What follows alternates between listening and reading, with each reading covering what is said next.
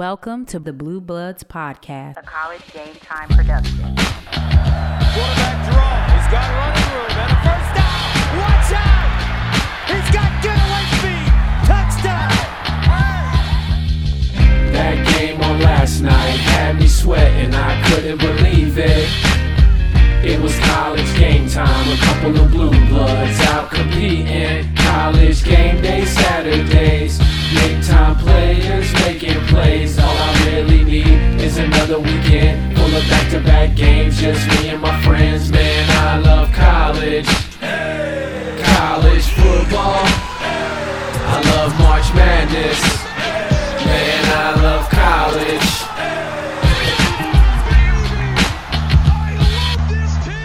Welcome to episode 47 of the Blue Bloods Podcast. Let's go, B. Holmes. 47 episodes, man. That's a lot of episodes, man. A lot of episodes. Like when you really think about it, we've put in a full work week. Week full of hours. Yeah. Well, and then you throw in, that's a month's worth when you throw in the editing we've done and the cutting for different things, and we're still here. We're still here. I'm trying to think if we do Bowl Mania next week, we might hit 50 right there at the playoff. At the end of the season. Yeah. At the playoff.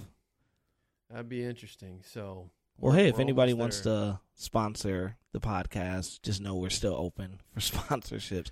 I saw this thing. Yeah. Gary Vee did like 200 episodes of like Wine Library before anybody ever like sponsored him. He just kept putting out. That guy's like my idol when it comes to content. He's like, just keep doing it, man. Just stay consistent. Like eventually you stumble into something you really love, or somebody comes knocking on your door, and there it is. I like him because too, he's very like, no matter what age you are, he's just like, bro, you got time. Are you kidding me? You got time. You're 47. Oh, I would kill to be 47 again. I mean, he's like, and then he just like so empowers people. So he does. I learned that lesson from him about time. Who else said that to? Well, I was in a room, not just directly to me. But Bishop Jakes. Bro, like he broke this thing down one time. Like I think it's like 2018, 2019. Anyways, I was with somebody I worked with and got the privilege of being in the room. And he was just like talking to us, and he was like, how old are you? And we were like, 30. He's like, so much time. Like so much time. He was like, he goes, break your life into, what did he say? From 20, if you break your life into like thirds, or four, if you break it into quarters. He's like, think about how much time. You really have like a lifetime in each quarter. He's like, so say you live to 100, your first 25. He's like, but then your like second quarter is like 25 to 50. He's like, that's a lot of time. That's a lifetime. Yeah. Then he's like, break your third quarter into 50 to 75. That's a lot of life. Then he's like, from 75 to 100. I was like, wow, I've just never thought about it that way. That is, time, man. You got more time than you think you do. You definitely do. It's funny we're even talking about this because last night, and I don't typically nowadays post things, I don't know, like me, I'm just not a big just like poster like that. I mean, whether it's Instagram, Facebook, Twitter, I mean, literally if you scroll my Twitter, it's just constant knee-jerk reactions while I'm watching a game. Like that's pretty much what it is. You know what I mean? It could be a random, and most of the time someone who's just blindly scrolling, they may have no idea what I'm talking about because I don't give any context. I just tweet like my feel towards but then every now and then you'll catch a diamond in the rough where I'll, like, if I've read a particular scripture one morning or something from a devotional stood out to me, I'll kind of put that out there. Yeah. And for whatever reason, last night I wrote, I put on my Facebook, and then I put a variation of the same thing on Twitter. I just said, it's never too late to start. It's never too late to finish. It's never too late. And I don't know why that was like resonating with me, because usually you put something like that's like, oh, must have saw something, must have heard something. It was like, no, literally last night I was just sitting there. I don't know, man. Life is just getting, I mean, this is a totally different conversation, but when you enter this realm of like life becomes this blank canvas and you're just like literally living step by step of faith one after another, it kind of opens your eyes to a lot of things. But one of the things I think that was just deeply resonating with me is like, man, it really is never too late. It's never too late, man. Until, as they say, until it's too late. Right. But until that day comes, man, like it's really not. You could, if you've started something that you never finished, it's not too late to finish it. If you haven't started something that's like burning inside you to start, it's never too late to start. Yep. I mean, I guess I look at where here we are, episode 47, but dude, it started with like a little text, a couple texts. Yeah, and then it was kind of like you were actually gonna, I don't know if you remember this, you were gonna fly to Texas. And I got COVID. And we were gonna like, brainstorm and map out this whole thing and then record the first episode at my house. Mm-hmm. Then you got COVID like right before you were set to fly in. Yep. And it was like week 0 was approaching. And so it was like, okay, well, keep me posted, get yourself better. And you're like, yeah, I think I'm good. And you're like, hey, there's this software. Because if you remember, we actually recorded our first episode on Google Meets. We did. This is exclusive behind the scenes that right is, now. I forgot we did that. To people who listen. So, and I'm only sharing this for whatever reason, because maybe there's someone listening right now who you're wrestling with something, not necessarily a podcast, but something that you're like, man, I need to go do this. And you keep putting it off. I don't have this or I don't have that. Dude, we got Google Meets. I got a free subscription. I got a free trial to Google Meets. And we recorded our first episode. And the audio was horrible. It was bad, It was awful. It sounded like it sounded as if we were talking to each other on a phone. And I put it in Pro Tools and I was trying to fix the audio. And you were like, I remember because you were the one who was like, dude, we've got to get our stuff on YouTube. We've got to get our stuff on YouTube. Yep. And I couldn't record on Google Meets because I was using a free trial. And so you found this program that we're using now. And I'm not going to say their name until they start paying us. And no free shout outs. And especially since they just charged the annual subscription, and I didn't realize that was getting pulled. And I was like, ooh, man, that kind of stung. I think last year I got like a Black Friday sale because if you remember, from September to like this, like the end of November, we pretty much used a different email address. Yeah, we did to keep getting free subscription. Yeah, like if you're wondering why our episodes are so much longer this season, it's because last year we only had an hour per episode. That's like. It. Otherwise, it would cut off on us because we were using free trials week to week under a different email. And then finally, in fact, it was a blessing. Your wife, right? No, it was my mom. Oh, yeah. Was finally, like, my mom was who I don't know if she's listening to this episode, but at one point she was a listener. And she asked, is there anything I can get you for your podcast for Christmas? And I said, yeah. Actually. I said, if you want to get an annual subscription to this software we use. And so now we've got like total freedom to, if we want to go hour and a half, which has kind of been our average this season. Yeah, it is. Well, I'll put that out there. Hey, if anybody wants to bless us for Christmas with another yearly subscription, we will take that. Man, I forgot we did. I forgot we did the Google Meets. I forgot. And it makes sense, man, because I was in marketing at the time. Man, this year since the first episode, a lot has changed. Bro, I still lived in Philly. I wasn't married. I wasn't a dad. I was working in marketing and branding. Now I live in Florida. I'm married. I'm a dad. I'm a youth pastor. Man, what a lot can happen in 47 episodes. We'll say. Oh boy, yeah. That's why we say it's never too late. It's never too late. Anyways, well, man, it's been crazy. Speaking of changing, and it's never too late or things happening how they happen, the coaching carousel has been insane. And I think, man, we got to start this episode. I've been kind of chomping at the bit, just waiting, talking about probably the biggest uproar out of all coaching carousel hires, and that's Coach Prime. Mm-hmm. And for those, I mean, by this time, if you're an avid sports, if you're just an average fan, you know what's happening. He's left Jackson State, which is a HBCU, and has taken a job at the University of Colorado at Boulder, which is a Power 5 job.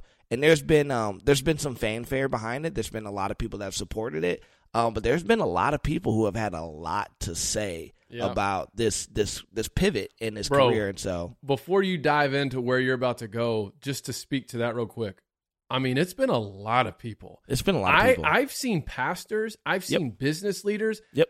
I've seen someone you were once connected to pretty closely chiming in on this. So I mean, it's definitely made some waves even outside of the sports space. Yeah, and I think it's Prime and everything that he did. I mean, it was a big deal when he got hired by Jackson State. We covered it. We talked about it. And it was really exciting. And this, I put a lot of thought before I was going to say my piece on it. I didn't want to shoot off, have a knee-jerk reaction on Twitter or on Facebook or Instagram, which I feel like we have pretty decent followings. And we probably could have did a separate video on YouTube and got a bunch of hits. But I'm kind of glad we just kind of waited on it.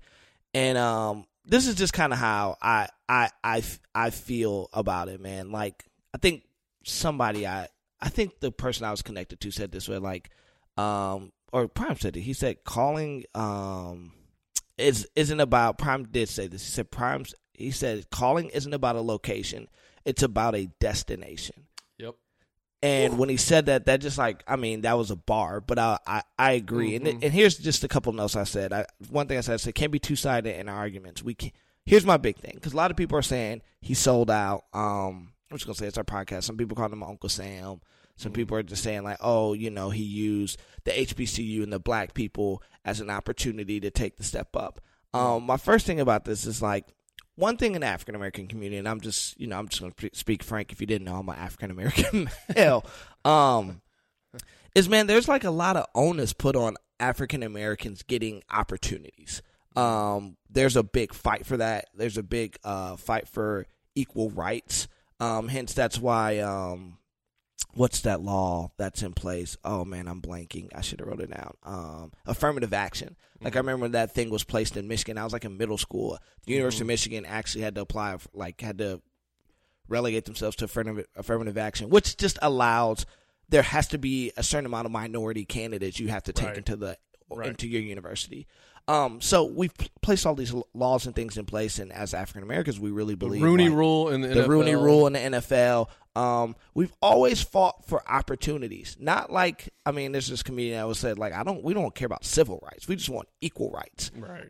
And I'm just saying, as an African American male, that's my biggest thing. Like, whatever, you don't have to like me. Just give me an even playing field. Like, that's all I care for. Give me an even playing field. Let me play with the big boys evenly. And then let's see who comes out on top. If I lose, I lose. But give me an equal shot. And I think, the outrage about Prime on this, I'm going, this is huge. Like, this is huge. That he got a Power 5 offer. First off, he's the first coach ever that got from an HBCU head coach to a Power 5 head coach. Like, that just doesn't happen. Also, this is why I want the people to think about this. Kudos to the University of Colorado. They're the only FBS program, that's had more than one black head coach. They've had 4. They've had 4. So 3 this isn't consecutively. I know that. Yes, is it part of a marketing scheme? I'm sure everything's marketing these days. I just came out of that world. But you can't take it away that saying this isn't them just saying, let's prop up the hot name. This is something, though, that Board of Regents, that athletic department has seemed to have a focus on when they've given opportunities to people of color, and especially the people that look like me. So as one said, was one thing. I feel like Prime did his job at Jackson State.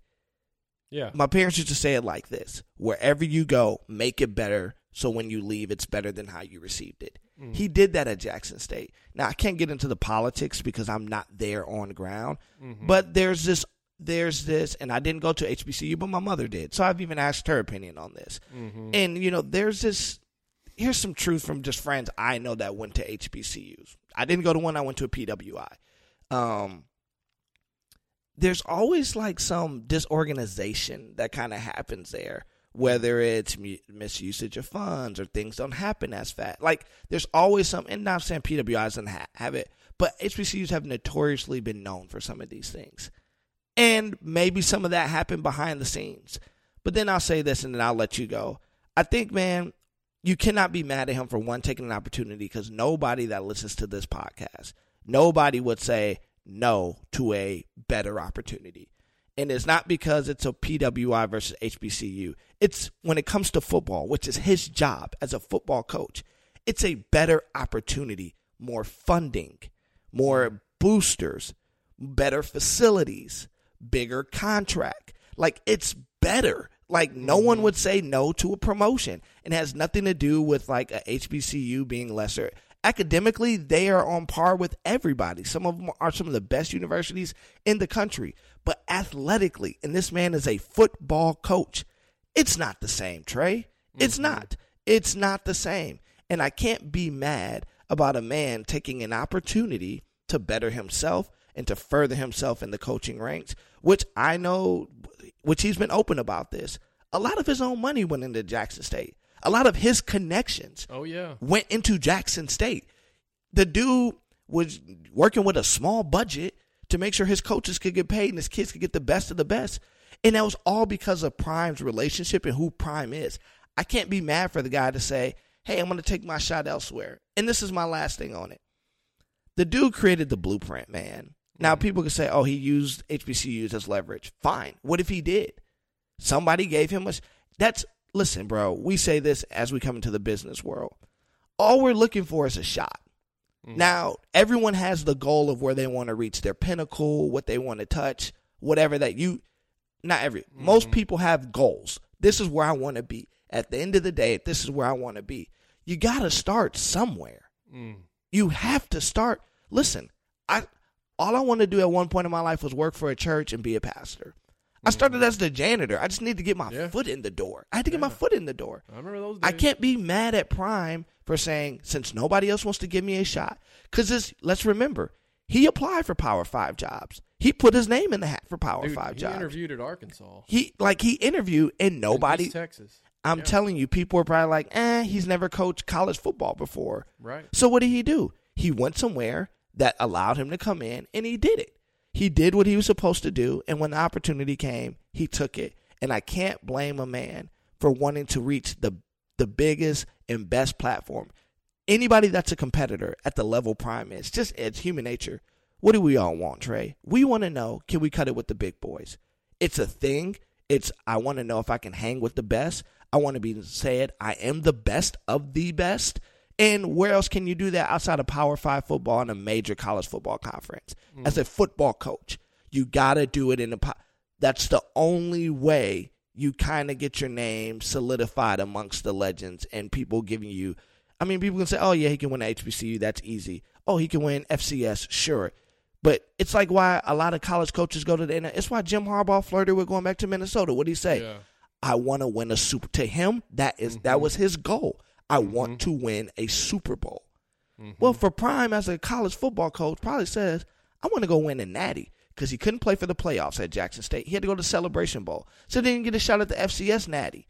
I want to win a natty. I want to do it. And it just opens doors, man. I think it opens doors and it makes institutions a little bit more comfortable for hiring people that look like us. And I think that is probably, I think making Jackson was part of the call, but also opening the door was part of the call. Now it probably relieves some of the hesitation, like from another coach that say Eddie George does well at Tennessee State. Right. Maybe another program gives him a shot at the power, at least the group of 5 level. Maybe. Like he's done so much, and I just feel bad that he's getting kind of scapegoated for this. When for me, I fully understand it and I fully support it. And man, I hope he crushes it at Colorado. Yeah, so I'm going to speak to two sides of it. I'm going to speak to the backlash, and I'm going to speak to the opening of the doors, like moving forward.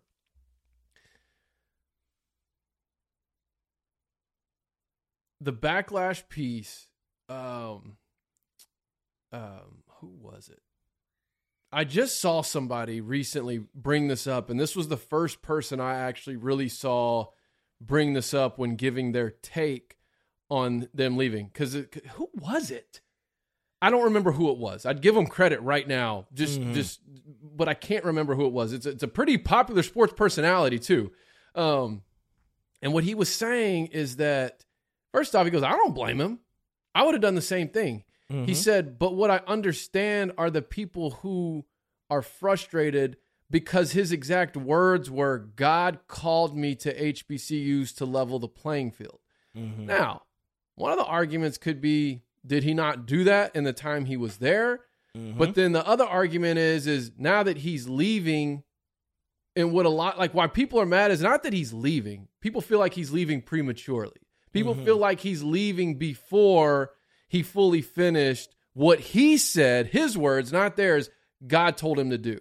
Mm-hmm. And then it's like now it's, well, God's, and I agree with this statement that Prime said in his press conference where he was like, y'all don't know how God speaks to me.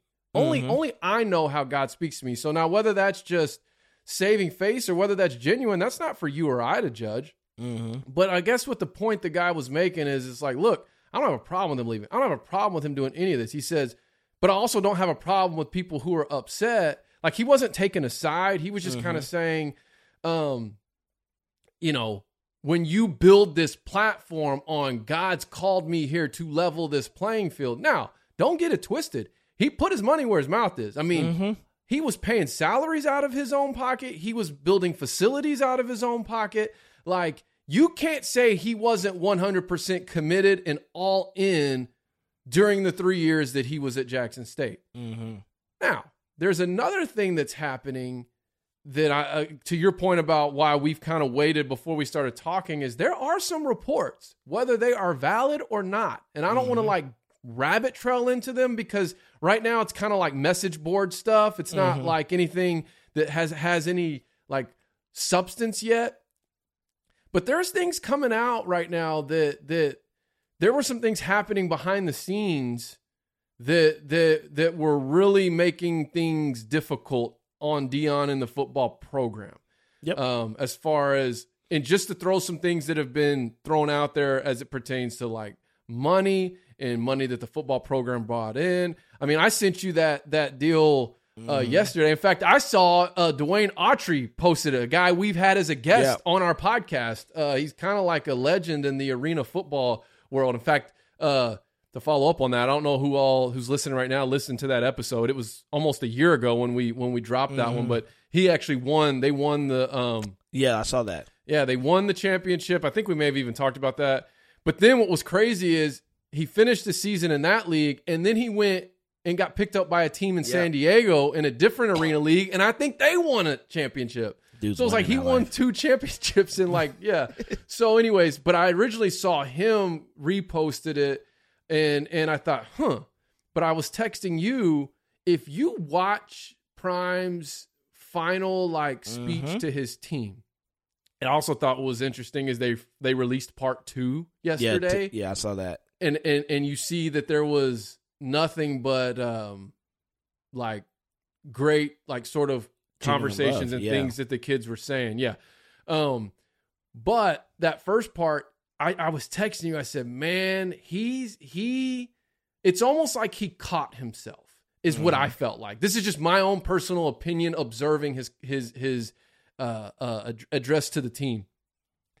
He started to go down this trail because he looked at his AD and he said, y'all have no idea what we're up against and what we've fought to bring what we brought to you. He said, and it's not that I'm going to get tired of fighting against. And then he went, I'm never going to get tired of fighting. And it was almost though like the way he pivoted there, it's like he stopped himself from revealing some things that he realized maybe I don't need to reveal. Now, I might have misread that, but that was my immediate thought when I first saw it on Saturday night or whenever it was. And then early this week, things start kind of surfacing that, hey, maybe there's been some mismanagement of funds. Maybe there hasn't been as much support. There was even the guy who I think has been one of their videographers, if I even said that word right, for the team, came out. And remember, you sent it to me, I think, talking about there really hasn't been much of a push to keep him. Like he was kind of implying that Deion was being taken for granted. And so I don't want to sit here and say any of that stuff is truth and is fact because we don't know, but those are some of the things that are starting to kind of leak out that I'm curious to see what happens as time moves on. So anyways, that's kind of what I wanted to say on the backlash. And then on the opening doors side of it. And this is quick. I know that was kind of a lot, but John Thompson, okay, former Georgetown basketball coach. The GOAT. First African-American to win a national championship in college basketball. I believe since he won I know for sure there was Nolan Richardson, Kevin Ollie, and there might be some more I've left out. But here's what I want to say is, you talked about opening doors. So he won that in the mid-'80s at some point. And he was asked, how does it feel to be the first African-American to win a national championship? He said, I'm only the first because I was the first to be given the opportunity. Mm-hmm. And people took that the wrong way. You know, like it's funny because back in the 80s and 90s, the tone John Thompson had, like in today's world, would be like totally embraced.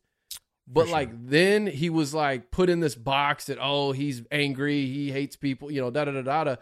But, you know, if you read his book and you get a perspective behind his approach, you won't just see him as like this angry racist man, right? Yeah. You really see like, oh no, there was a purpose behind. But I thought this was interesting. I did a little research. Last year in the NCAA tournament, March Madness, which my favorite time of the year, nearly half of the head coaches in the Sweet 16 were black. Yeah. That was built on the fact that right there is possible because of what John Thompson did in the mid-'80s. And so to your point, what Deion Sanders now has the opportunity to do on the football side, especially with an expanded playoffs, who's to say that as we move forward into the future, we get to a place where, okay, we got 12 teams in the playoff. Okay, we've got a diverse amount of head coaches, not because they're, you know, black or brown or this or that. No, because the opportunities are distributed equally. Because don't get me wrong, if someone can't win, no, you don't keep them around because, you know what I mean? You want to meet the diversity quota. Yeah. Exactly. But what I'm saying is but if you spread the net wide enough and make sure everyone's getting an opportunity and don't have these preconceived notions of, oh, yeah, I mean, yeah, he'll be a great recruiter or he'll be a great this coach or he'll be a great no.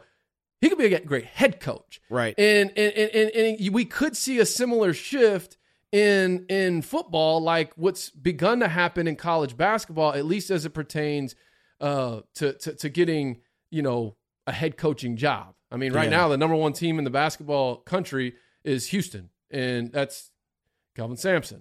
Yep.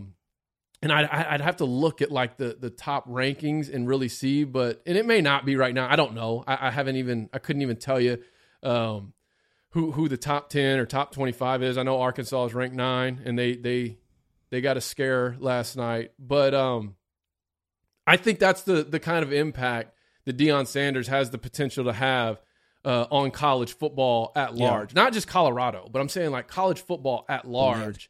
The landscape of it is very similar to what John Thompson was able to do at Georgetown. So yeah, I agree. And I think it just has to be, and I'm not saying there has been African-American men that have gotten big Power 5 opportunities. Obviously, you know, Willie Taggart was at Florida State. What's my man that was at Notre Dame? That was a big deal. Was it Willingham? Oh, yeah, Willingham. Yeah, Willingham was there. Is that Ty? Is that him? Is that who it is? Yeah, I think that's who it. Ty Willingham. See, that's a problem. Like, I can only give you like 2 or 3. Right. You had the guy, is it Kroom, that was at Mississippi State for a while. Kroom, yep. Like, so those are like I mean, I've been watching college football my entire life, and I can give you like three or four that have had like real, and I want to say it like this, real Power 5 jobs. Not like Troy, not Coastal Carolina, not UNLV. I'm talking about real Power 5 gigs. You know, Mel Tucker's one now at Michigan State, and as much as like I hate the program, I'm personally not a Mel fan. But I had some pride last year when he was winning. I was like, man, that's opening doors. It's opening doors, man. And he got a real contract, $95 million for 10 years. I'm like, man, go get your bag, man. And I think Keyshawn Johnson said the best. He was like, he remembers when he went to the league and he looked over at Dennis Green's staff, like they played against the Vikings. And he was just like, he said, man, for him, he goes, I was standing on the sidelines and I went, man, I want to play in Minnesota because the head coach looks like me and all the coaching staff looks Tony like Dungy, me. I think at that time was the defensive coordinator. And he said the same thing when he was in Tampa. Like, man, Tony's staff was diverse. Like, these guys look like me. And I think people don't understand, like, yes, I'm glad for what Prime did at JSU because everyone there does look like us. But Power 5 is where it's at, man. And that's where the money's at. That's where the politics are at. That's where the big budgets, the TV deals, like that controls college sports. College football controls college sports. And I think people forget, like, yes, a lot of those teams are built off African Americans. And it does help. I'm going to tell you, just for me, as a college athlete, man, one of the biggest reasons, like, I kind of went to ORU is because my coach, my, like, distance coach, he looked like me. Like, he understood. I didn't feel bad about, like, going to talk to him about some of the stuff I was navigating living in Tulsa. It brought a sense of comfort, and it brought my parents a sense of comfort. Like, I'm leaving my son with somebody that understands the ebbs and flows of what he's going to go through. That makes me feel, and you don't get me wrong, like, I have great mentors in my life. Most of my mentors, honestly, just didn't look like me as an adult, but the ones I have that look like me have played a pivotal role. And, to me, it's bigger than sports. We're asking these coaches to be mentors of men. And I think Prime's going to do a great job. And like you said, even the way he's leaving Jackson has been amazing. He set up for his guy. Like, he set his guy to take over. Like, hey, I think it's T. Like, hey, I want T to take TC, over. I want Coach T. Yeah, I want TC to take over. And then he even told, like, to me, if you never played college sports, you don't understand how big this was that he said this. I want some of y'all, if you thinking about jumping in that portal, come talk to me first. Because I'm going to give it to you straight. If you're the type of talent, somebody's going to come pick you up. Or it might be better for you to just stay at Jackson State, get the degree, help keeping the culture, how we keep the culture, and let's keep winning and taking this thing to the – like, I don't think he abandoned them. I think to the best he could, he's setting them up for success. Not just the university, but the coaching staff and some of those kids. Because you got to believe some of those kids wanted to follow him, and he's like, whoa. Like, let's have a conversation before you jump in this portal. I think you might need to stay. I hooked you up here.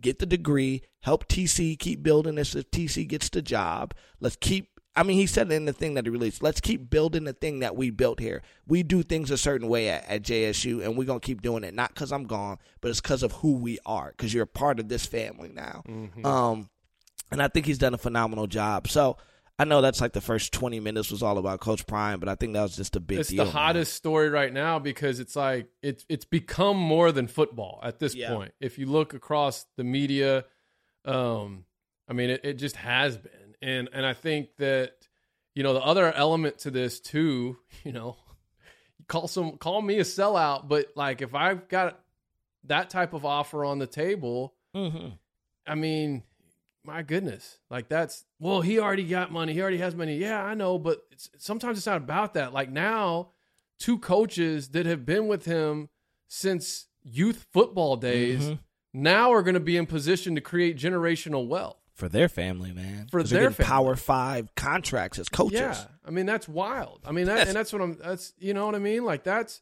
what I thought was so cool too, was watching them tour the facility. Yep. And he had his two guys with him that were with him from Truth Football to Prime Prep to TCA to Jackson State, right?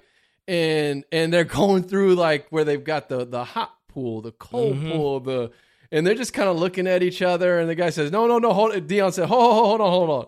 You gotta understand, man. We're not used to this, right?" And the one guy says, "I remember we had 2 racks for 60 kids, like." There's a whole other element to this story that really what I call is it's a biblical principle in action in a secular like world type thing.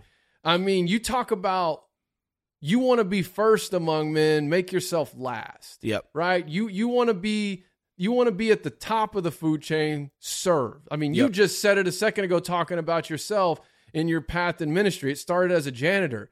Mine started as a toilet cleaner. Like, I mean, like we all, you know, and I think about, you know, these guys, not just Deion, but, you know, these guys that have been with them for so long. I mean, it started youth football, dude. Yeah. I mean, go from youth football to high school football to FCS football to now all of a sudden, boom, Power Five. I mean, that's wild. And that's it's inspiring, man. Yeah. People don't understand like what that feel. And I can only say from like a small level. Like I remember, like I went to school called Cranbrook, which at the time was the number 3 prep school in the country. And now as an adult, I understand it. Like I remember walking in the lunchroom and the pride, like that our lunch people who were all black felt when I walked in. Like one of us is at this school. Like that never happens. I remember like the people who've watched me growing up the first time, like I preached a message and it was on YouTube and they saw thousands of, it was like, oh, little Brandon Holmes from Detroit, Michigan. Like, look at him as on a global platform. And I don't think people understand, like, sure, you can have your backlash, but as a young, I'm a young African-American male and I look at Prime and it gets me emotional talking about it. It inspires me because I'm like, one of us, and I know where he came from because we lived in Texas. So I remember Prime football. I remember Prime prep. I remember all the stuff, and I'm like, man, and like a little bit over a decade or 12 years, this dude, he tilled the ground. It's the parable of the talents, not to be preachy, but he gave a return on what was given to him, and I feel like in return, not only did he get it back, but he got the one that people wasted. And I'm like, that's an inspiration for me, watching somebody that looks like me. I'm sure people say, well, he was, you know, he took advantage of the things he came with. Yes, he was a phenomenal football player. He used it as leverage. But I'm watching this guy get it out the mud, as I like to say, and now is leading a Power 5 institution. Like, that is inspiring when he walks in the room and it's like, yo, you did it. And maybe if this thing doesn't work out, fine, but you did it. Like and I think it's going to work out personally, just as a person. Like, he's had success at everything he's touched. But that's inspiring, man, when you get to see somebody that looks like you, grind, hustle, didn't take it for granted. I'm sure had some frustrations like, yo, I'm Coach Prime. Why am I dealing with this? I'm Deion, baby. Like, I shouldn't have some of this. Well, look at it from the perspective of the guy. I think his name's Andre Hart. He's going to be the linebackers coach. So, which that might be anywhere from, I mean, that could put him at like $500,000 a year possibly. Easy. Close to. Or close to, you know, it sounds like they're dumping the as you say, they're backing up the Brinks truck, not just for him, but for his staff.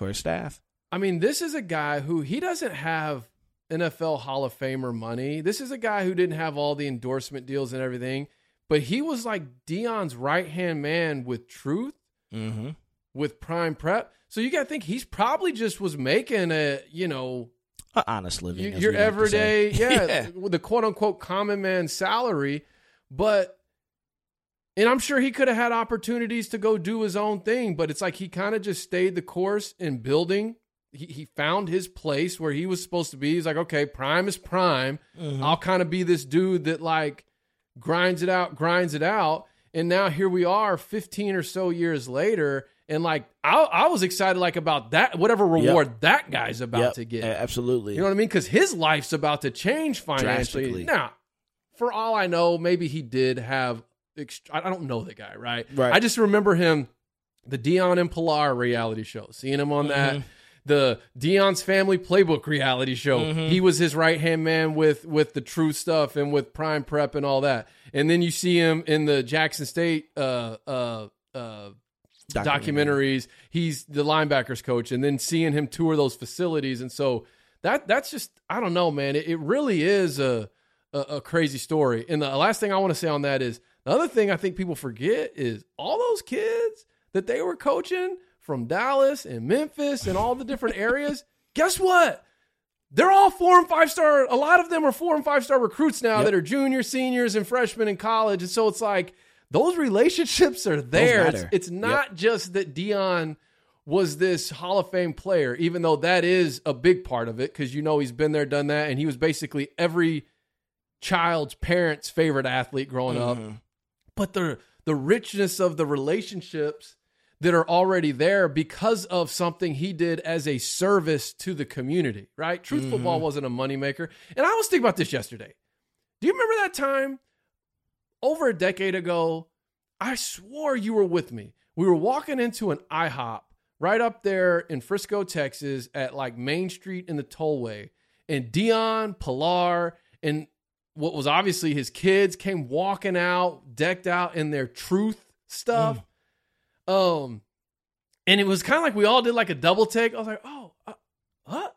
And like we walked, and then when we walked in, I was like, I swear that was Deion Sanders. And someone said, oh, it was. He was in here signing autographs. Because the next day, I had to think about the main IHOP. I was trying to put two and two together. Got you. Yeah. Because because what was funny is, and this was before Twitter is what it is now, but I remember I got on Twitter the next day and I was like, man, wishing I would have said something to Deion, at Deion Sanders last night at IHOP, but whatever. And then he responded to me and he was like, yo, man, I don't show hate. I send love. Next time, say what's up. And I just thought that was, I remember the coolest thing. Like everybody probably has their own story of what their encounter with Deion Sanders was like. But like my one, that was it. It was a pass by at IHOP plus a Twitter interaction. So anyways.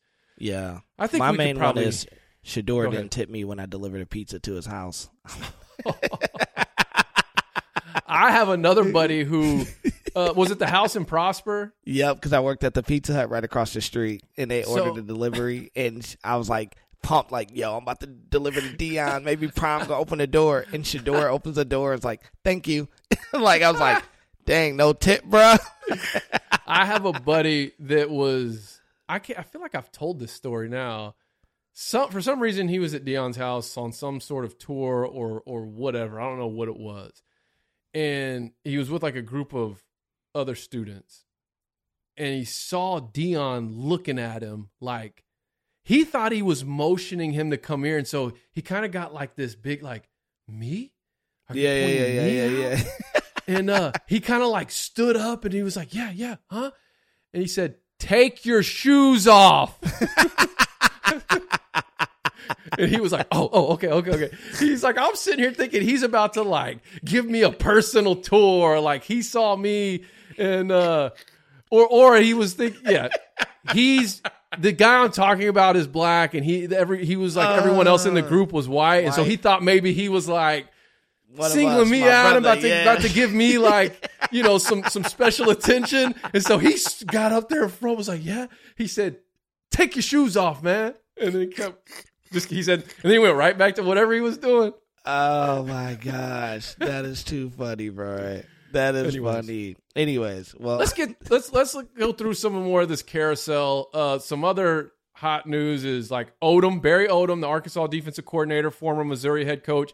He was just named head coach at UNLV. Yep. That was kind of an odd move. He was in the running at Tulsa, which made sense to me. He's an Oklahoma guy. He's been coaching at Arkansas. I mean, it seemed like that was right next to each other. A match made in heaven, but it didn't work out. He took UNLV.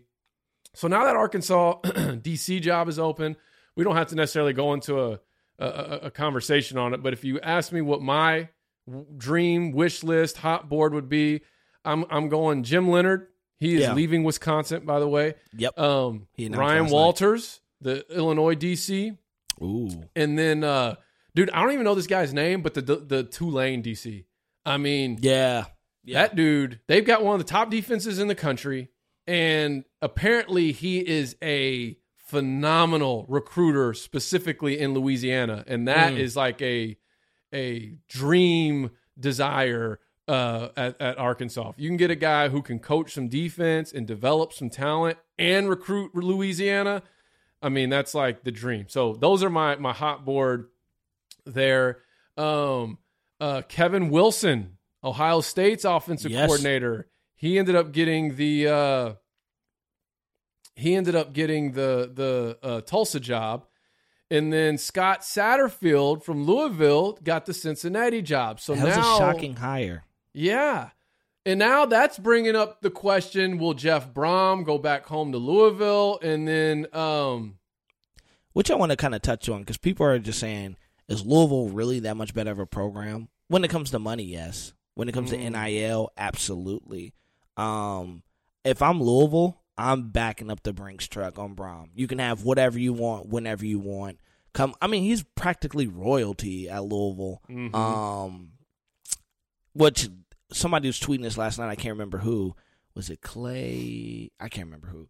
But he was saying that could put a spin on it, because could you imagine Brom transitioning over to Louisville and then Purdue giving a call to Jim Leonard? So I think this peg of if Louisville can swipe Brom can kind of start some other things kind of circling, some other movement.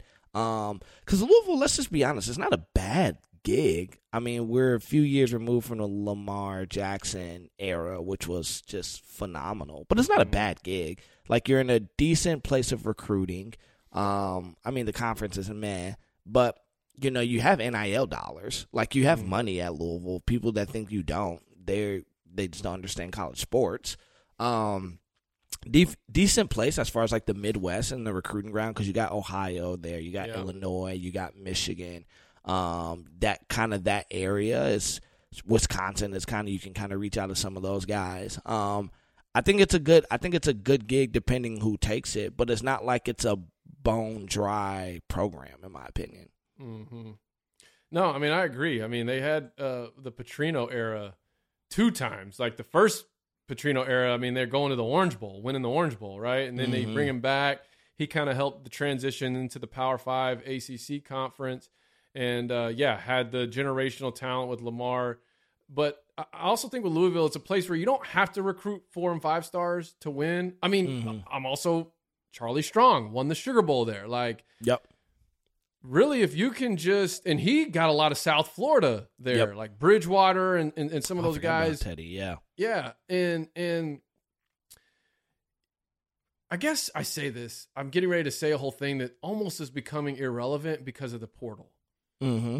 You know what I mean? Like, it's almost like if you miss all the 4 and 5 stars coming out, it's okay because you can just get them the next year. Back around the next 2 years. I mean, all those kids at A&M, I mean, a lot of them are leaving. You know what I mean? Like 16 were in the portal as of this morning. I mean, it's insane. And so it's like that's another conversation as well. Is I mean, is recruiting even recruiting? Because if you bring in that top tier talent and they don't get to play their first year, they're going to leave. Yep. So, like, are you better off finding those gym 2 and 3 stars that can develop into 5-star talent by the time they're, because they'll come in, they're not expecting to play, and they'll sort of submit to the process, stay the course, develop in the program, and then, who knows? I think that's how you build a good program. If I'm being honest, I think that's the Harbaugh way. He's going to get the guys that just really want to play football, that they're going to commit to your program 3 to 4 years. They're going to put in work. They're going to grind. They're going to hustle. And then you sprinkle in the mix of a couple 5, high 4 or 5. Like JJ's a high 5-star. Donovan Edwards, high 5-star. Blake Corum, high 4-star. Dax Hill, high 5-star. Aiden Hutchinson, high 4-star. But if you look at everybody else that kind of surrounded them, like Hassan Haskins was a nobody that they found out of St. Louis that they tried at linebacker. And then out of desperation moved him back to running back, and he was a 3rd-round draft pick, but he was in the system for 4 years. David Ajabo was a flyer take that you took out of a prep school, and he would have been a 1st-round draft pick if he didn't tear his Achilles in the pro day after 4 years in the program. You look at it, I think that is the way to go in this transportal area. Obviously, you want to get as much talent as you can. Urban Meyer actually has like a stance on that, though. If you ever notice, he said that's why all his high, like, profile guys, he would always put on special teams. He's like, that way they know they're touching the field. I'll mix them in on a play or 2 here and there, like show them that it's coming. But I've even noticed like Harbaugh does that with a lot of his like top recruits now. Like a lot of them play. Like we got the number 13 wide receiver in the country last year, Darius Clemens, who's going to be a freak. But he played special teams this year. So it was enough to keep him engaged. Obviously, Harbaugh takes special teams serious. Like he's one of the few coaches outside of Saban, I think, that plays starters on special teams. Because he's like, this is how you can get a league spot. Like because he's been there, he can say, coaches value special teams in the league. If you could play special teams, this could be the difference between you getting a roster spot and you not. And not. Yeah. But I agree, man. Like, with the transfer portal just changes everything about this game. Like, that's why I think Deion's going to have a lot of success. I mean, we saw the Bama running back that was like, oh, can I come? Like, that tweeted him. And I think, it's going to – but I think the thing is it's going to have to be a little bit of both, Trey. Like, because if you take the Mel Tucker route, who tries to rebuild his entire roster off the transfer portal, he hit a diamond in the rough in Kenneth Walker that nobody saw coming. But then you saw what he tried to do this year with the lack of recruiting and just, I'm going to try to build it off the transfer portal. It doesn't work. Like, I feel like you have to – I think the key to success in the transfer portal era is, like you said, you go get guys that are football, as Harbaugh says, football players. They want to play football. They're going to commit to the process. And then you go pick the transfer portal for guys that can make it immediate. So I can only use Michigan because it's the team I really – but if you look at our starting center, he was a Remington Award finalist at Virginia last year. And Harbaugh just told him the pitch of, hey, like, I can develop you. We won the Joe Moore Award last year, best offensive line. I can develop you into what you need to be a top. And the dude's going to be a day 2 pick this year. And we did the same. We poached this kid from Arizona State. Now, from what I hear, and I texted my guy if it's true, we put out a bag for this kid to come. So I think transfer portal NIL is going to play a big role, but I would behoove coaches to try to build their entire roster. I think the way they do is, like you said, you get those diamond in the roughs, those guys that are just hustlers that want to grind and want to get it, and then you sprinkle in the little – because I also believe this. If you're in a transfer portal, unless it was just a terrible situation, there's a reason why you weren't playing where you play. Right. Like, now if you're a graduate transfer, I understand. Like, the guy we just got from Arizona State, graduate transfer. The other guy we just offered was like a freshman All-American, so I understand. Like, that's proven. Like, so that's all I'm saying. I'm kind of getting redundant on that, but no, that's good. Well, I was just going to keep cycling through. We have Trent Dilfer to UAB. Actually, and then this is one we discussed this because we thought Fritz was headed to Georgia Tech. That deal did not go through. And so it was actually ends up going to Brent Key, who is the I think he was he was already on the staff. Yep. At Georgia Tech. Yep. And so you had him, you had let me see, where's Trent Dilfer, former NFL Super Bowl champion quarterback. Tom Herman, that was the other one to FAU. That's a good pick. I think Tennessee's OC went to South Florida. That's who they ended up getting. So now that's a prime coordinator spot that's available up there at Tennessee. But here's an interesting one I want to kind of talk about, and part of it's because I think at least a big part of our listener base, this is close to home to them as well. But so North Texas, that job is open. Yeah, I saw that.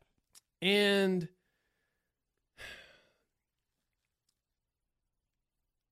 I don't see how that job isn't competing for a conference championship year in and year out based on its location. Seriously. Okay? The city that it's in, and those of you that aren't in Texas, okay, it's in Denton, Texas. Mm-hmm. Denton, Texas has 4 high schools. 3 of them have become powerhouses. Well, not even just that, but like hotbeds for talent. Yep. Okay, you have Denton Ryan, you have Denton Guyer, and then now Denton Braswell. Okay. And so what you have, though, just at those 3 high schools that are literally not even just in your backyard, right? Like literally like in your house. Like they are in the house. Mm-hmm. You could go build a roster just from the low-hanging fruit. Like, look, no, you're not going to go get the guy necessarily that's going to Clemson. But watch this. You might, because Eli Stowers, who was, I think, a 5-star quarterback coming out of Denton Guyer, went to A&M. Guess what? He's in the portal. Yep.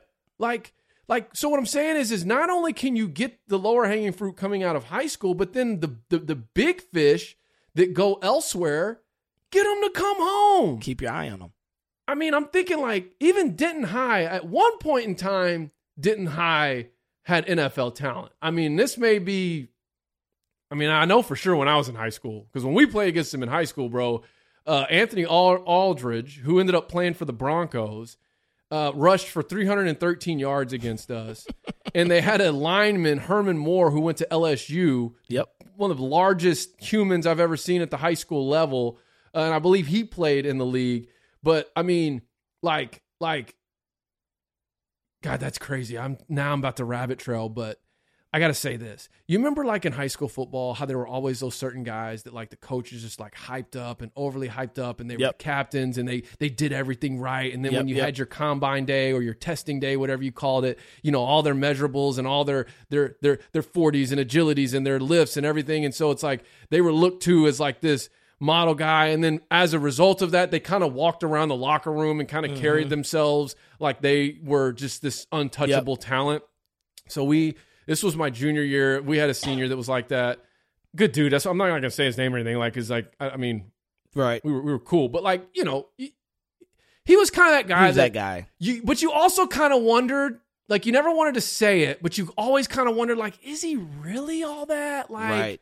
I know relative to what we have in this room, like he looks really good on paper, but like, is he really? Right. Bro, when we played Denton and him and Aldridge, it was bad. I mean, it wasn't like he just broke his ankles. Like he put this move on him, and I'm not saying I could have done any better. Right. He put this move on him, like he spun him all the way, like he did a full 360 and then face planted, and then Aldridge ran for a touchdown. Like I was sitting there, like, and you almost are like embarrassed, like for everybody, because you're like, this is supposed to be our best player. This is supposed to be that dude. And like that just happened to him. And anyways, and here's a fun fact, since we're talking about the carousel, that Tulsa job opened because Philip Montgomery, who had been there for the last, I think, 7 years, just got fired. Mm-hmm. He was actually the offensive coordinator at Denton High that season. Really? So, yeah, come a long way. There's some exclusive content for everybody. So. Well, which Tulsa, the piggyback off the North Texas job, it's not just that they have Denton right there, bro. They're 30 minutes away from Frisco. That was my next, yeah. You got to go through Melissa. Like, you have to go through about 5 cities. Like, there's like 5 cities within an hour that are a hotbed of talent. So you got Denton, you got Frisco, McKinney's right there. Allen isn't too far off. Like, which, if you don't know Texas high school football, like what we're saying is those are 4 major players with a ton of talent coming out of that high school, coming out of that area. When we say talent, we're not talking like 5-star go to Bama talent, but what we're talking is talent that could come in and win the Conference USA. For sure. Like you could literally build a roster without having to drive more than 30 minutes easily that could win your conference every single year. And that's what I don't understand. So here's my question to you on it. Do they find a high school coach and just give them that ultimate promotion and take that risk? Or who do they hire? Because as I say that, they tried that once, right? Yeah, they tried that with Todd Dodge. But think about this for a second. Southlake, you know what I'm saying? I mean, is that like they have that's a different culture than where that's what I'm saying. It's not the right fit. Like, but is that a place too that's like a factory of like it's a factory of producing really good high school players? Mm-hmm. Like those kids, like they don't care about. A lot of them don't care about playing college football because they don't need a football scholarship. They don't. So I mean, you might have like a Chase Daniel who goes and does something. You have like a Trey Newton, but like outside of those guys, I mean, I can't really recall. Oh, the dude that was at like Lil Jordan Humphrey went to Texas. I mean, every now and then you'll have someone, but for the most part. It's a guy every now and then. Because in high school, they had Chase Daniel, and then Clinton Renfro was their big dog that came out. But did he go play somewhere? He played at TCU, but he was a better hurdler. Okay. I have an interesting story with Clinton Renfro. Okay. My first year ever living in Texas, I got invited to go to Texas Relays. Mm-hmm. And, bro, you got to think, I moved from Michigan. White guys are not fast. Like, it's very rare. It's very rare. Texas is a whole different breed of white guys. This isn't me being racist. It's just true. Like, you live there. Anybody that lives and plays Texas high school football or have played sports in high school, the white guys there are unreal, man. Like, they're extremely athletic. It's very confusing as somebody that moved from the north. And I had always kept hearing about Chase Daniels, Southlake Carroll. That's when they began like their big run, the whole thing. Mm-hmm. And I remember everybody kept talking about this guy, Clint Renfro. And I'm like, ain't no white boy out here running hurdles like that. And I'm at Texas Relay, bro. Clint had the ball head and everything. Cold. I mean, Clint was cold. And we were warming up. I'll never forget this because my boy Ricky Simpson was like, yo, that's Clint Renfro. Now, to give you guys just some things here, Texas high school football, like good football players are treated like celebrities. Like other kids are like, oh my God, that's such and such. Like it's just a different, it's a different place to grow up. So well, and in that time though too, it was pre-social media, but like there was a lot of like Dallas Morning News was the big thing. Yes, like if you could get in the Dallas Morning News.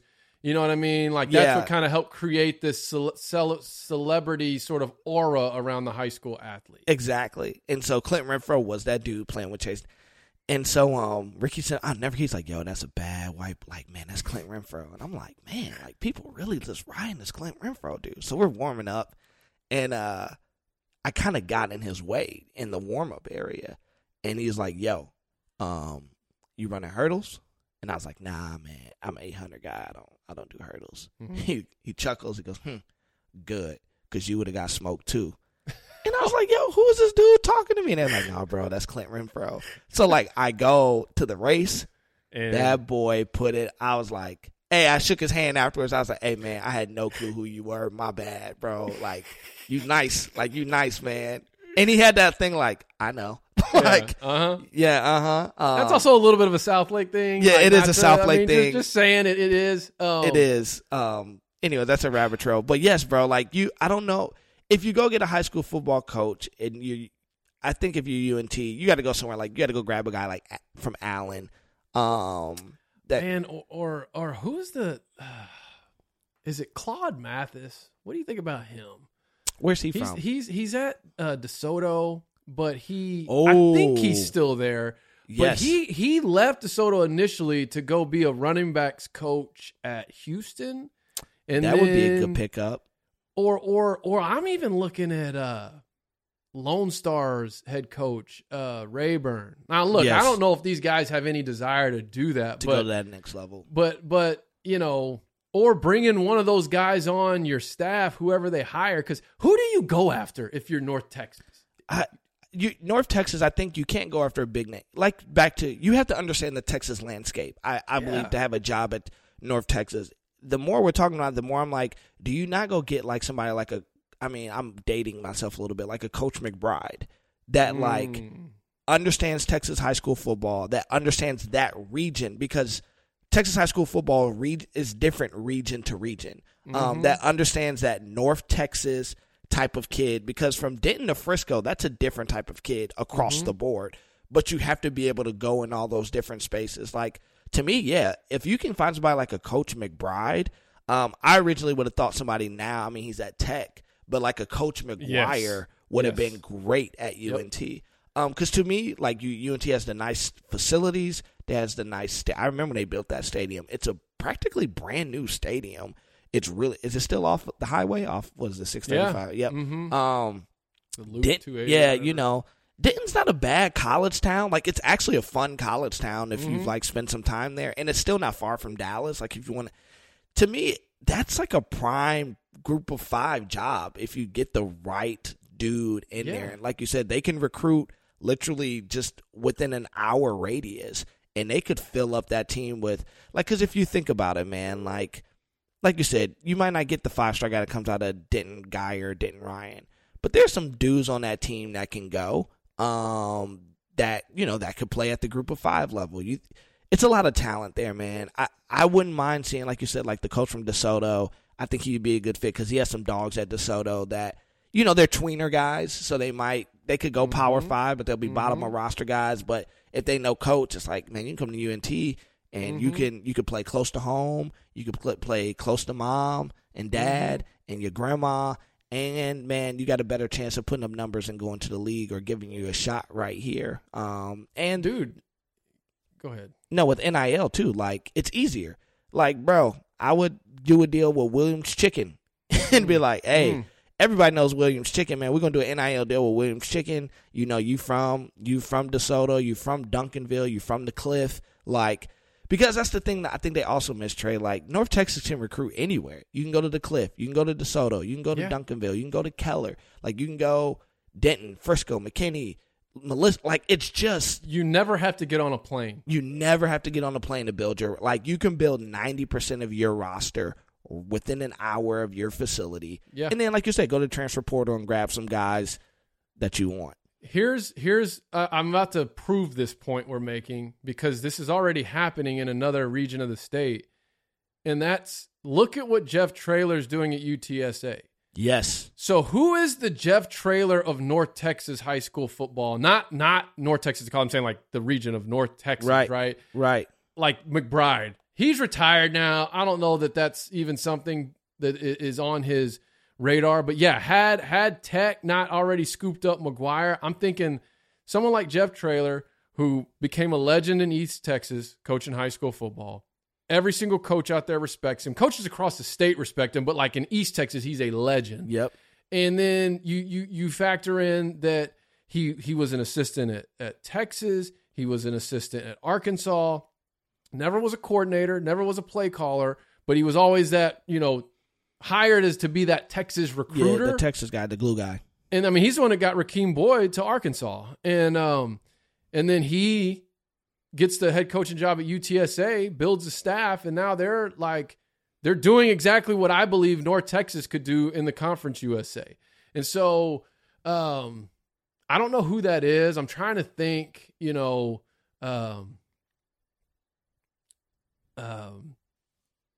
just don't know. And I don't know if if there's a high school coach that's recently gotten a job as like a college assistant just to learn the recruiting game and all of that. I mean, that may have been, partially what swallowed Todd Dodge up. Was he just, I don't know what happened there. I just know he did not win at all. At all. And I mean, his son came, Riley came. They brought that 5-star running back that committed to Texas that came with him. I mean, they just, I don't know, man. Yeah, I don't know. And maybe they go get Riley Dodge. Maybe they do call Riley Dodge because I believe he's coaching high school football right now. He's the head coach at Southlake. Yeah, and it's a guy who played the college system. He understands. And if you build the right staff around you, maybe you go get Riley Dodge. Yeah, but I mean, I feel like it's got to, if you're going to do that, it's got to be someone who's seasoned. Like, I mean, I feel like it's got to be someone like Jeff Traylor, man. He got skins on the wall. Yeah, he put some time in the game. Yeah. You know what I'm saying? And so I'm trying to think of who that is. I'm so far removed from the high school football scene in Texas. I know. It's hard. I keep thinking a Claude Mathis just because I know he's got college coaching experience. Who knows? Whatever. We don't have to keep talking about North Texas. Look at us. We're already an hour in. And we're just on carousel. So real quick, if you're still hanging with us, first off, we appreciate you. But next week, we will be doing our Bowl Mania preview. Yep. Obviously, we don't have any games. Well, we got Army-Navy, but and the Heisman. Go Army. But other than that, we don't have any. We don't have like a weekend slate of football games. Obviously, basketball season is nearing closer and closer to conference play. I think some conferences may have already tipped off conference play. So that's all about to get up and rolling. Very fun time of the year once bowl season hits.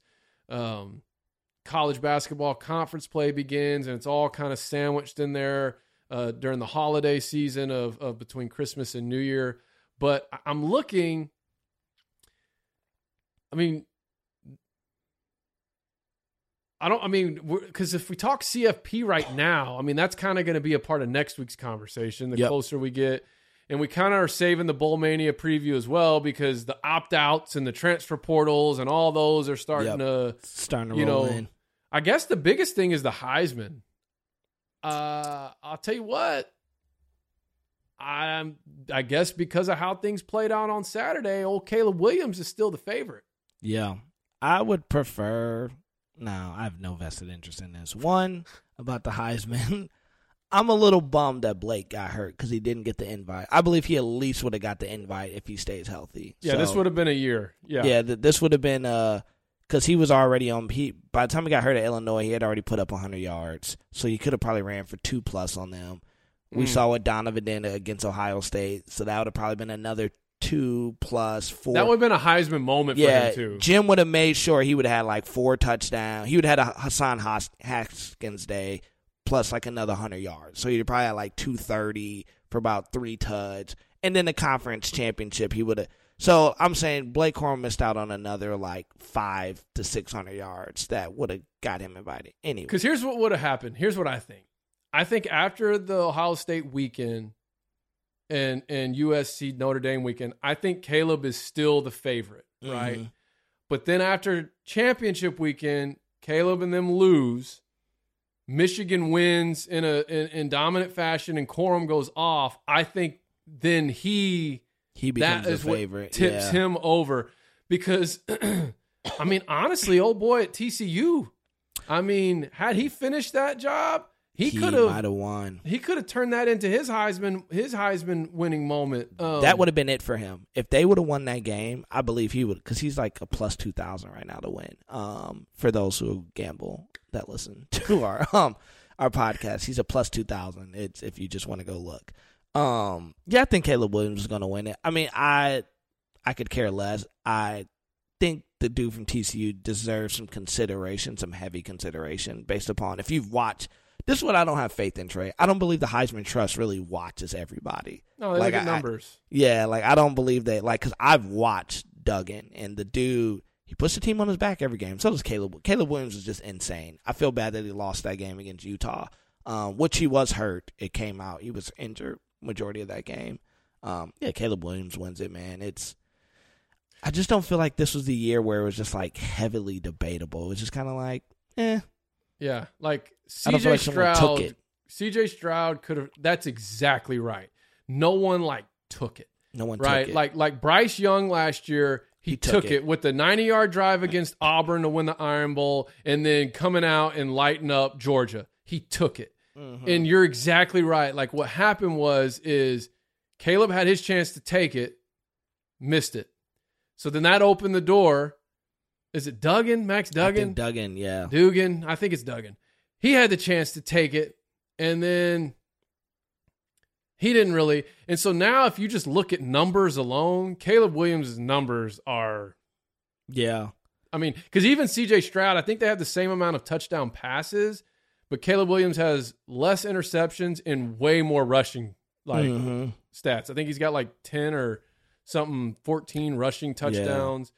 And he's a USC. He's Lincoln Riley. Like, that's also part of the bias. I mean, 2004, Adrian Peterson probably should have won the Heisman Trophy. But you know what? They gave it to Matt Leinart. Yep. And I'm not saying that was – I don't know. I mean, I just hate debatable. That it's a purely quarterback award now. That's the frustrating part about the Heisman. Yeah.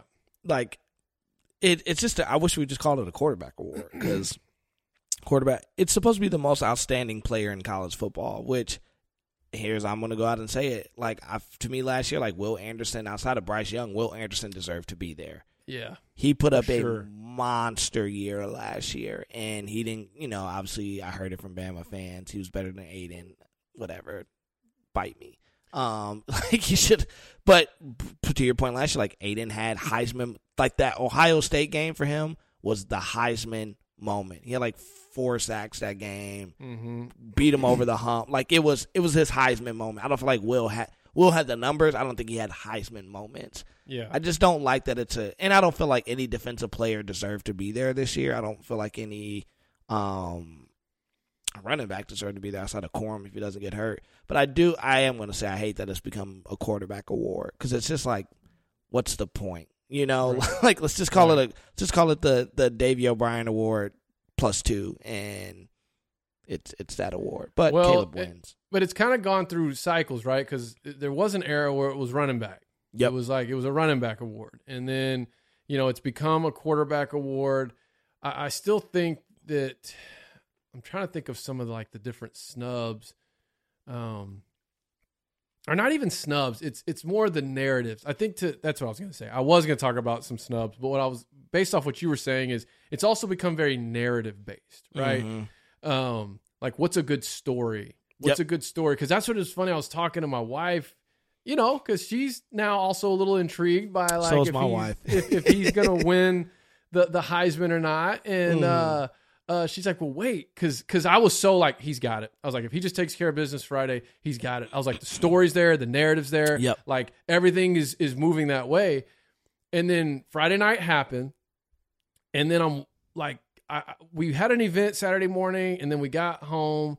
And I caught like the second half of that TCU Kansas State, and I was like, "Oh my goodness, this dude's going to win a Heisman." Yeah, he's got the 9-hour heart surgery. He's willing his team to a third. Like I was like, all the pieces are there, and she's like, "What are you talking about?" I said, "Babe, like the thing is like, it's not even about football as much anymore. Like it's all about like this feel good narrative story that like you can put up and talk about to fill the hour-long show, and whoever has the most impressive storyline, that's who wins the Heisman 9 times out of 10. And I was like, this dude's going to do it. And then when they lost, I was like, oh, okay, that's not really as good as a story. And then CJ didn't play. Obviously, Corum, and then they throw Stetson Bennett in there. And like, if you look at his numbers, dude, he's kind of like it was like a deal of, okay, Georgia's been the most dominant team in college football for 2 years in a row. He's been the quarterback, let's just throw him in there. Dude, if he wins the Heisman, that boy's going to have the largest used car sale lot in Georgia and will be a millionaire forever. Jeremy, I can't even take credit for that. Jeremy Prince. He's like, that boy is going to have the best used car sale lot in Georgia, man. I bought this from Stetson Bennett. Sure did. He's not even going to have to show up to the lot. He's just going to put his name on it and just count his money. Somebody said to Jaren, Stetson is 25 throwing slants to 5 stars, bro. The dream. He goes, yeah, man, this man's car dealership is going to be unreal. The fact that I believe that is true, though, that is going to happen, is what makes it so much funnier to me, bro. Dude, then he'll have a seat on Congress. Oh, my. Yeah, bro. Listen. Straight up. Bro, the dude, I mean, that's why I keep going back to I feel bad for Corum, because he had the storyline, undersized, hard work, because you hear it every time Michigan plays. This dude's all about hard work. He would drive 3 hours both ways each day to go to school. When the COVID year came, he worked his dad's landscaping business, and his dad was like, whoa, man, you don't have to work that hard. Slow down. He, when he first came on campus, he had to wait for the coaches get in because they can't open up the gym till 5 a.m. Like, he's just a hard-working kid. He's the face of the pro. Like,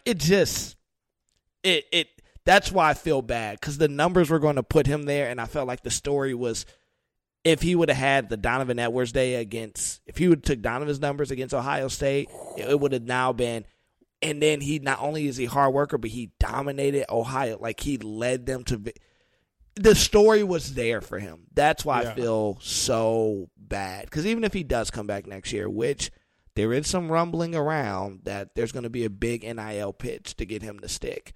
Somewhere around, from what I'm hearing, this is just what I'm hearing, because it's predicted, because he's coming off of meniscus surgery. That's what it came out as. He got to get his meniscus fixed. That he will highly be a 4th-round pick at best. There's some rumblings that there's going to be about a $1.5 to $2 million pitch. Now, if you look at what a 4th-round running back would make, it's 4.4 over, I think, 3 years. Then you got to think of like taxes, agent fees, all that stuff, and you won't get like $1 million guaranteed. You won't. Right. Versus you get a guaranteed 1.5 to $2 million.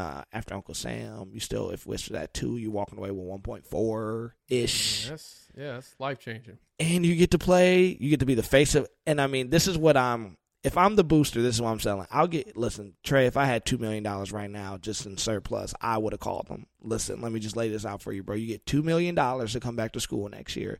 You get to be one of the faces of college football. You get to be the face of University of Michigan football for another year where you're beloved.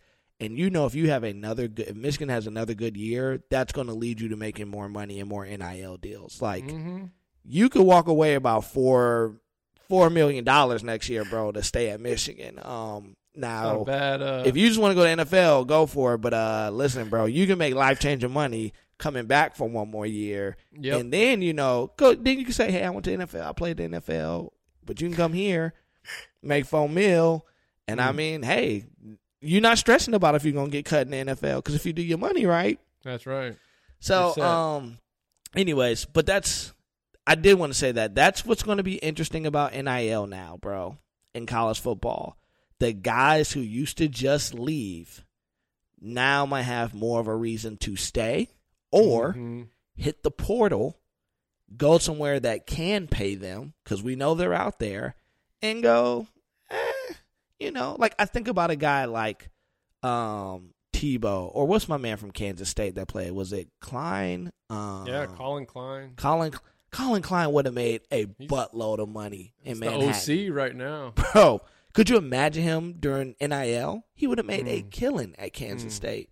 So I think that's also going to change his game with this recruiting process now where, like I'm looking at a class, like I can speak on Michigan. It's a smaller class, but it's because Harbaugh already knew, okay, I'm going to get a small class because I'm about to go tag in some of these guys I'm watching in the portal. I feel like I got a good chance and I got the dollars to go grab them, to go get them. Now, 2024's class would be a lot better, but I think that changes the game now when you can go to your star running back. Like, this is where I'm excited for the expansion. I'm excited for where college football, because it is going to bring more parity.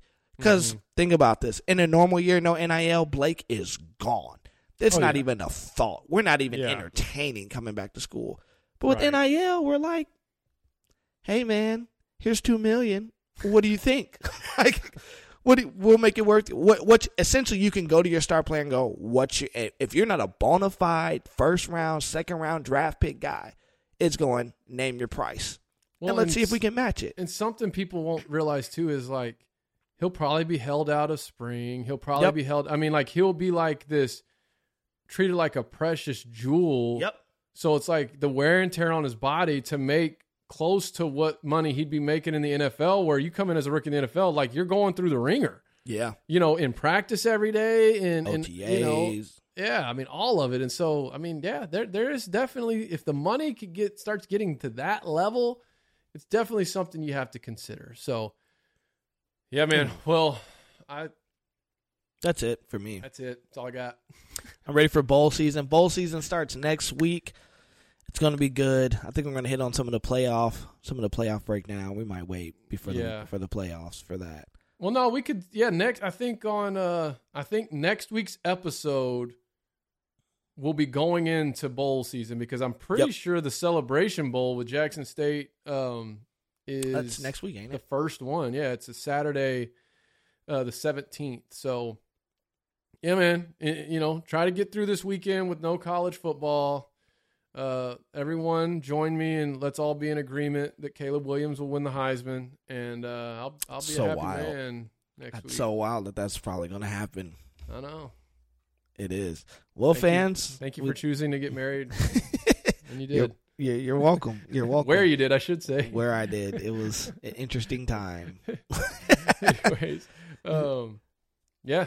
Well, guys, until next time, peace. See you next week.